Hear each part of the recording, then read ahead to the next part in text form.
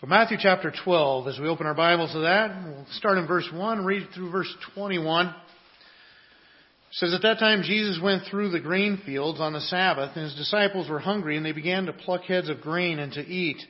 But when the Pharisees saw it, they said to him, 'Look, your disciples are doing what is not lawful to do on the Sabbath.' He said to them, 'Have you not read what David did when he was hungry, and those who were with him? How he entered the house of God and ate the bread of the presence, which it is not lawful for him to eat, nor for those who were with him, but only for the priests? Or have you not read in the law on the Sabbath, the priests in the temple profane the Sabbath and are guiltless? I tell you, something greater than the temple is here. And if you had known what this means, 'I desire mercy and not sacrifice,' you would not have condemned the guiltless. For the Son of Man is Lord of the Sabbath." He went on from there and entered their synagogue, and a man was there with a withered hand. And they asked him, "Is it lawful to heal on the Sabbath?" so that they might accuse him. He said to them, "Which one of you who has a sheep, if it falls into a pit on the Sabbath, will not take hold of it and lift it out? Of how much more value is a man than a sheep? So it is lawful to do good on the Sabbath." Then he said to the man, "Stretch out your hand." And the man stretched it out, and it was restored, healthy like the other.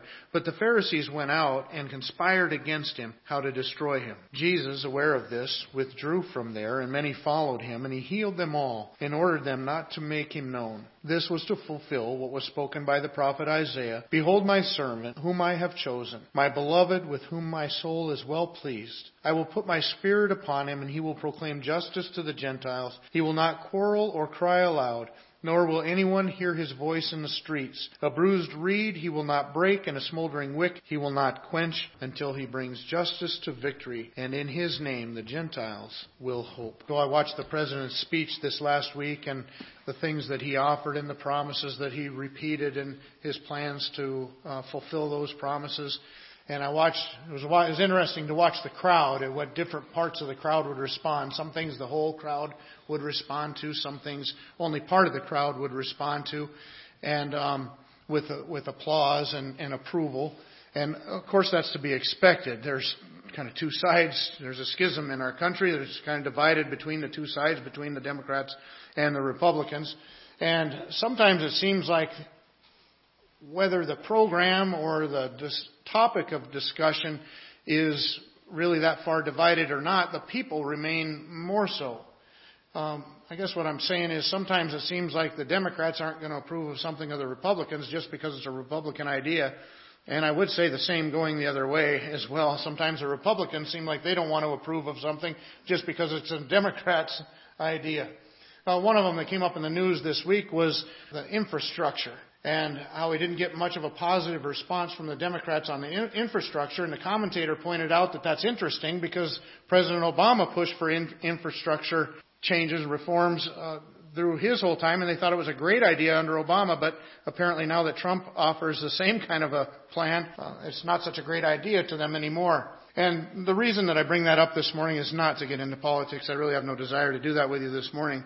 But, you know, what we see in our politics in our current society is pretty similar to what was happening in Jesus' time with the passage that we just read right now. You see, the Pharisees are really not, at this point, probably overly concerned with the Sabbath. They probably were not overly concerned about the disciples eating a few pieces of grain. What they really were concerned about was Jesus. It seems that just about anything that Jesus did, they were attacking. Anything that they could find against him. At this point, the official opposition to Jesus was really just starting at this point. Anything that they could turn into a controversy to attack him is what they were using. Other Gospels even point out that at this time they start to league together with common enemies.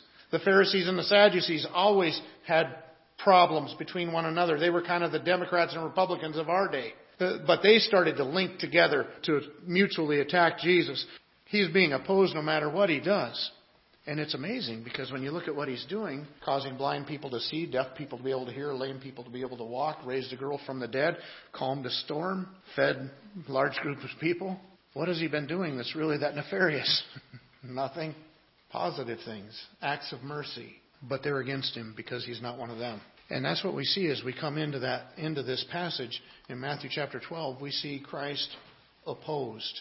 Now, in both of these events that we look at in this passage, they use the same situation, that of the Sabbath, to oppose Jesus Christ. I want to recognize that there's three mistakes that the Pharisees make in regards to the Sabbath as they bring their opposition against Jesus Christ. The first mistake that they make is that they completely ignored Christ. By saying they ignored Him, I don't mean that they left Him alone, that they turned their backs to Him. What I mean is there's a lot happening right in front of their eyes and they completely overlook it. And that's what Jesus' point to them in the passage is. A greater than the temple is here. A couple verses after that, He says the Son of Man is Lord of the Sabbath. So He's saying, look, you're missing it. I am the fulfillment of the Sabbath. I am the Lord of the Sabbath. I am greater than the temple. What did the temple signify? At first it was a tent as a tabernacle. Then it was a building that signified the presence of God and was a place to gather together to offer sacrifices and to worship God. But Jesus says, behold, a greater than the temple is here. All those sacrifices that were offered within the temple, they were just a picture of what Jesus would do when He came. In fact, Hebrews chapter 8 talks about the furnishings of the temple, and it says all of that was just a shadow of the real deal, which is Jesus. All of these miracles were happening right in front of the Pharisees, and they ignored it all. They missed it because they were so determined to oppose Christ. In John chapter 5, verses 39 and 40, Jesus told the Pharisees this. He says, you search the Scriptures because you think that in them you have eternal life. And it is they that bear witness about me, yet you refuse to come to me that you might have life. But He says, you have the Bible, and in this Bible you think that you have eternal life. An argument can be made. It's through the Bible that we can have eternal life. But how does the Bible bring us eternal life? The Bible brings us eternal life by pointing us to Jesus.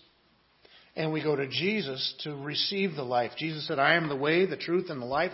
No one comes to the Father except through me. And that's exactly what Jesus told them. Look, this whole Bible, this whole Old Testament that you have at this time, all the sacrifices that you teach about, drawing a picture of me.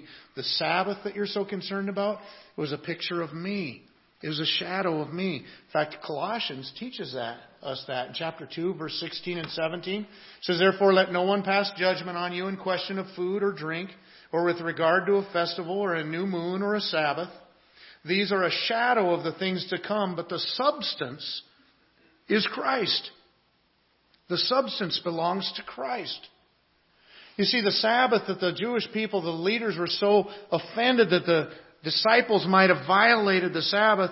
Jesus says, I'm the Lord of the Sabbath. The Sabbath was meant to lead you to me, but you've completely ignored it. Now, I want you to stop and think with me for a few minutes. When we got into chapter 8 in Matthew, over the next few chapters, we saw Jesus perform a lot of miracles. Amazing miracles, even raising a little girl from the dead.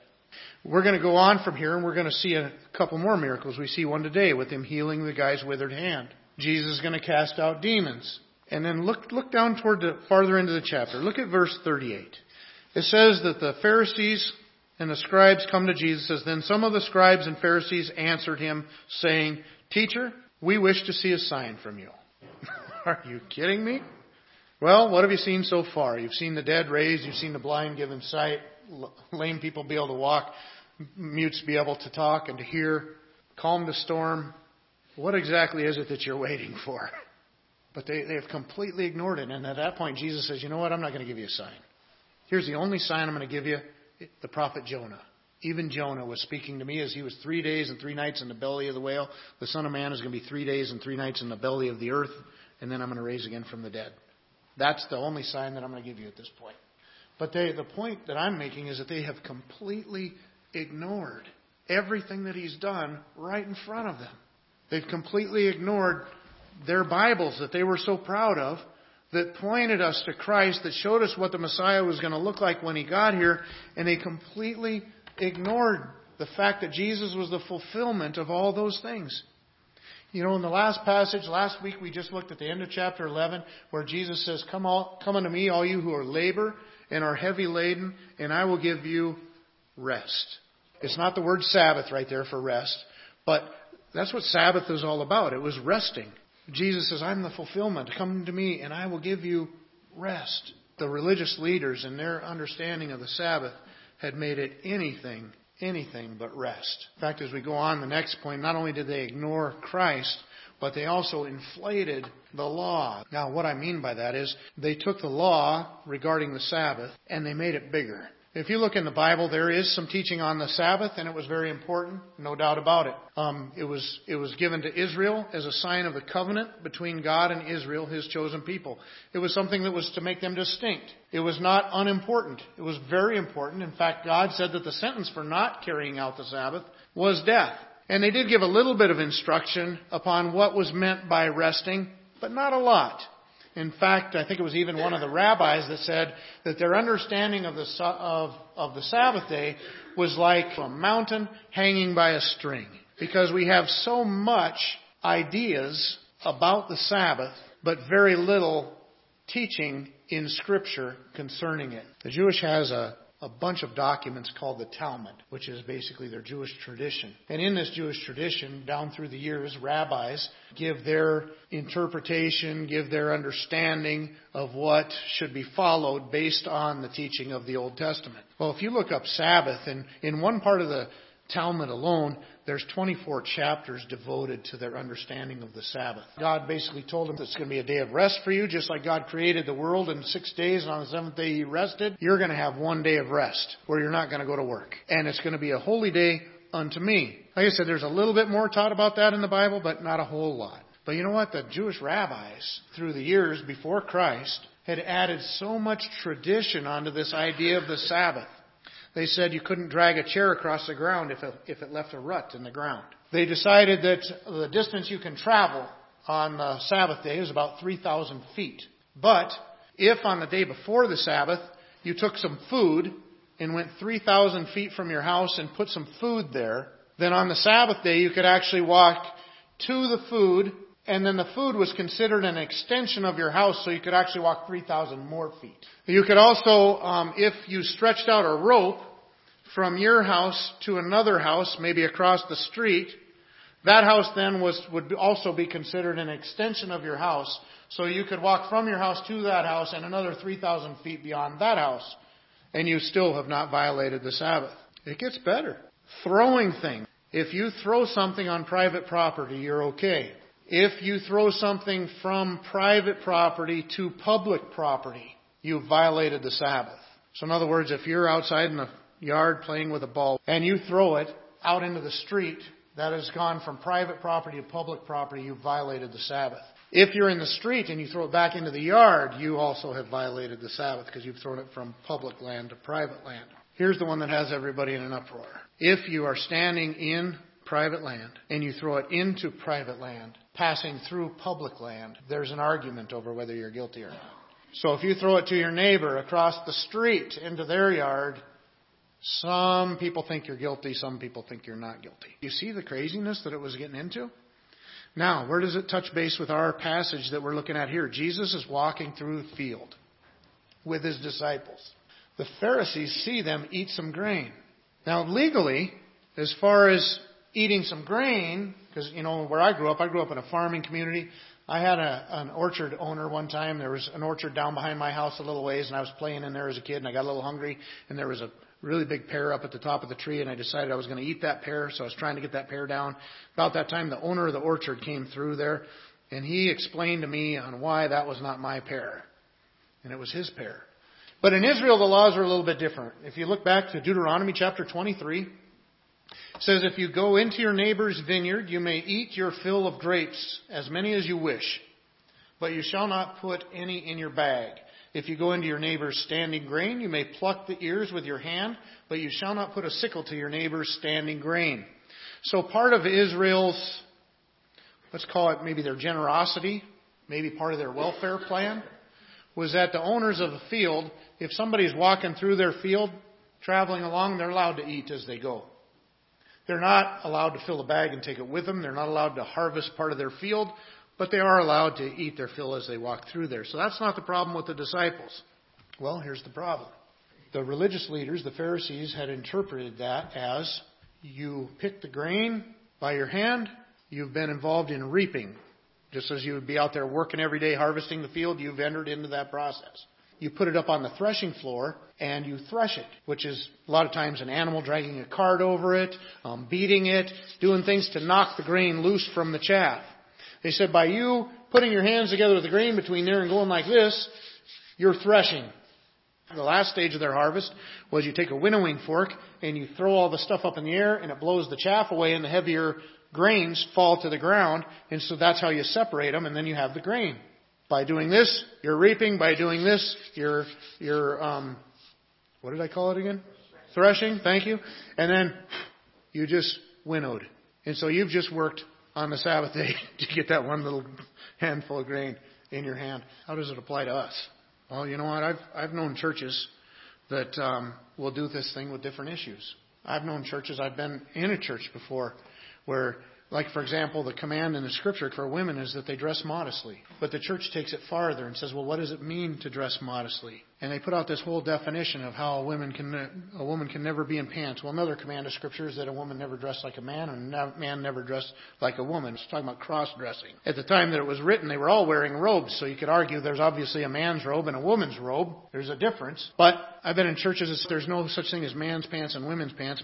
Pants are meant for men. Dresses were meant for women. But I've been in churches where they look at it as a woman as very ungodly if she ever wears a pair of pants. I even knew a pastor one time. He would not have done it by the time I talked to him. He had separated himself from some of that mindset. But he said, in our church, we used to have extra dresses hanging there. And when a visitor came, they were told, we have these dresses here that you can put on, or you can come back when you're properly dressed for church. Wow.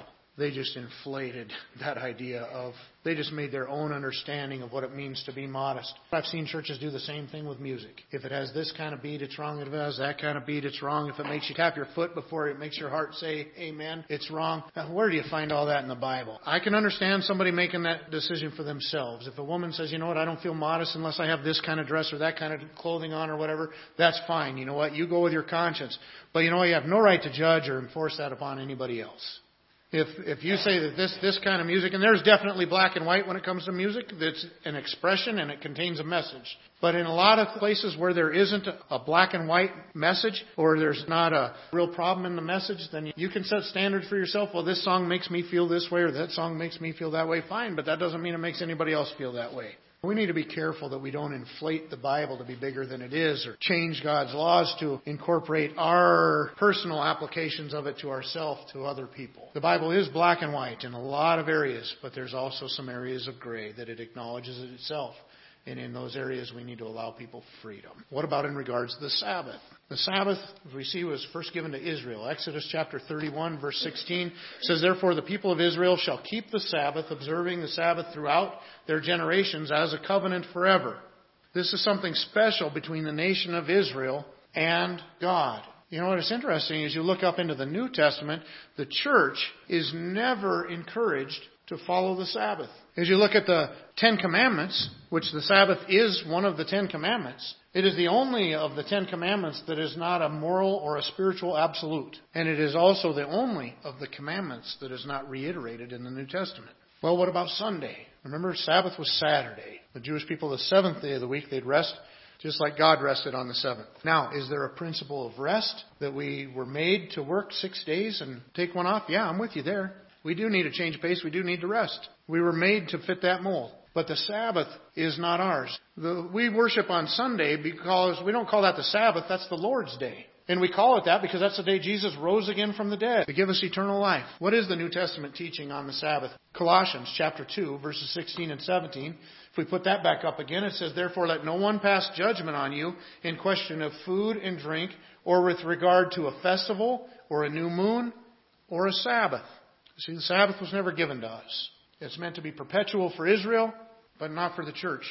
He says, don't be judging one another on whether they keep the Sabbath or not. He says, some people are going to keep the Sabbath. That's fine. They're keeping it unto God. Some people are not going to keep the Sabbath. That's fine. They're not keeping it unto God. Romans chapter 14, verse 5 says, one person esteems one day as better than another, while another esteems all days alike. Each one should be fully convinced in his own mind.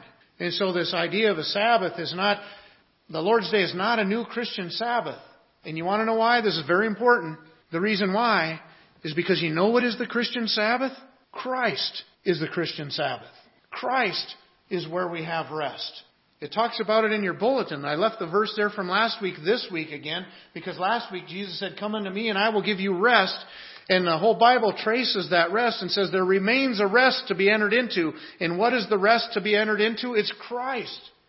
Just like in Colossians there, it says the Sabbath is a shadow, the substance is Christ.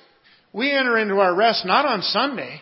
We enter into our rest when we realize that we can't achieve heaven by working to get there ourselves, and we rest from our labors and we trust in Christ. He is our rest. We are resting in Him, not in a day. That day was just a picture of the rest that we have in Him. The Jewish people got so carried away with this law, their understanding of this law, to their own detriment. When the time in between the Testaments, there's 400 years in between the finishing of the Old Testament and the start of the New Testament. There's an apocryphal book called the Maccabees, written during that time, and it traces the history of the Maccabees. It was a family in Israel, priests. And during the time of Judas Maccabees, in 1 Maccabees chapter 2, it describes an event. And in this event, they were being attacked. And as they were being attacked, because it was Sabbath, they would not pick up arms and fight their enemies. And so they saw the battle coming. And you know what their response was? Is that history will record that these people have done us very wrong. And that day, 1,000 men, women, and children were put to death without fighting back. When Roman general Pompey attacked Jerusalem and took charge of Jerusalem, that he, on a Sabbath day, built a great mound outside the city from which he could bombard the city with ease. And he knew that because it was a Sabbath day, he could build that mound without any disruption from the Jews. And first century Jewish historian Josephus records it. And he said that the Jewish people could easily have kept Pompey from building that mound if they would have resisted him, if they would have went out and distracted him.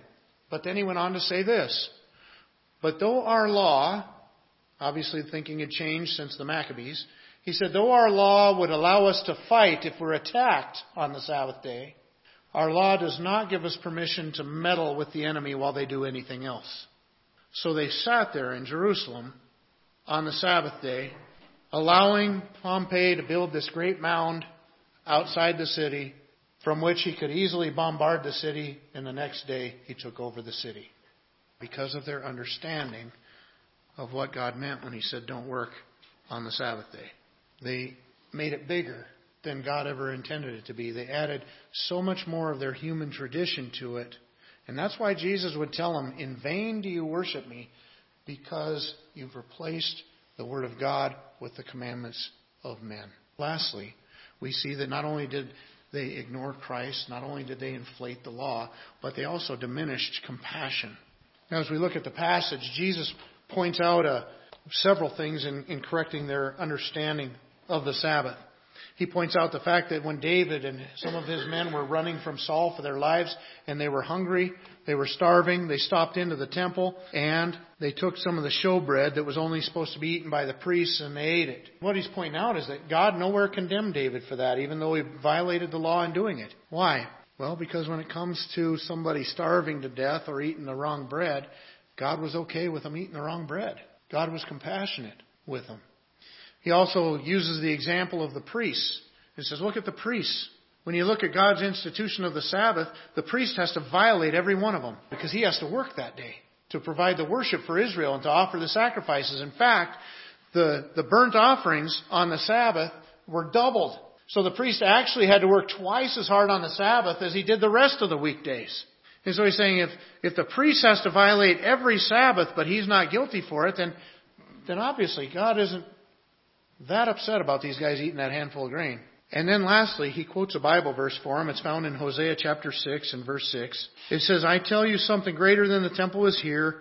And if you had known what this means, I desire mercy and not sacrifice." That's the part that's in Hosea. "I desire mercy and not sacrifice. Then you would not have condemned the guiltless." In other words, why was the Sabbath put here? It was put here as a sign of the covenant, the special relationship between Israel and God. It was put here to give us a break, also to give us a rest. In fact, Jesus on another time would say, you know what, the man wasn't made for the Sabbath. The Sabbath was made for man. It was put there to give him a break, and it was put there as a picture of the covenant relationship between God and Israel, whereby God bestowed His mercy, His compassion on Israel. But you know what the Pharisees had done over the years, the rabbis? They had added so many little tidbits of rules to the Sabbath that it was an arrest. I got a feeling people were glad when the Sabbath was over. Now I don't have to wonder if I broke it by throwing a ball across the yard. You know, now I don't have to keep track for 6 days. I don't have to keep track of all this stuff that I might accidentally do. Did I drag a chair too far across the floor when I went to sit down at the table? Jesus says, you guys are missing the point. The point is mercy. I desire mercy and not sacrifice. Now, had God commanded sacrifice? Absolutely. Did He command the Sabbath? Absolutely. But the intent behind them was compassion. And that's exactly what these people were not offering. And we see that in the last part of the story here. The guy's there with a withered hand comes into the synagogue. So he would be like coming in with us today, coming into church. That was the Jewish synagogue, kind of like a Sunday school. This guy comes in to go to synagogue, go to worship God, and the Pharisees see him and say, hey, here's another trap for Jesus. They didn't care about that guy. And so they asked Jesus, point him out to Jesus. Look at that guy. You going to heal that guy? Is it lawful for you to heal him on the Sabbath day? Well, that brings up another Sabbath regulation. You know what was lawful regarding that on the Sabbath? It was lawful to keep somebody alive, but not to heal them. So you had to try to find the fine line. I can help this person just enough to keep them breathing, but I can't actually fix them till tomorrow. Where's that line? I mean, in our day, they're still calling the medical field a practice, right?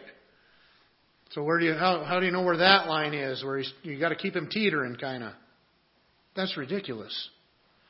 Jesus points out the ridiculousness of it. He says, what would you do if it was your sheep? If it was your sheep, you'd help it, right? You can almost hear in His voice, what's the matter with you people? You'll help your sheep out of a ditch, but you can't heal this guy? That law was put into place to keep you from spending 7 days a week working out in the field. It wasn't put into place to keep this guy on the edge of death for a day. Lack of compassion. And so what does Jesus do? Opposition or not, He heals the guy. He exercises compassion. So as we look at this, Christ was opposed. Same kind of political opposition we see in our world today. It was all directed at Him. The Jewish people had ignored Christ, the very purpose for which all the symbols of their religion stood for. The Jewish people had inflated their understanding of the law to where it was no longer an avenue of mercy, but it was an opportunity to trip people up, an opportunity to burden people. And they had also diminished compassion. They were not concerned for their fellow man, which when you look back even at the heart of the Old Testament, what is the heart of the Old Testament? The greatest commandment is this: love the Lord your God with all your heart, all your soul, and all your mind, and all your strength. The second one is like unto it: love your neighbor as yourself.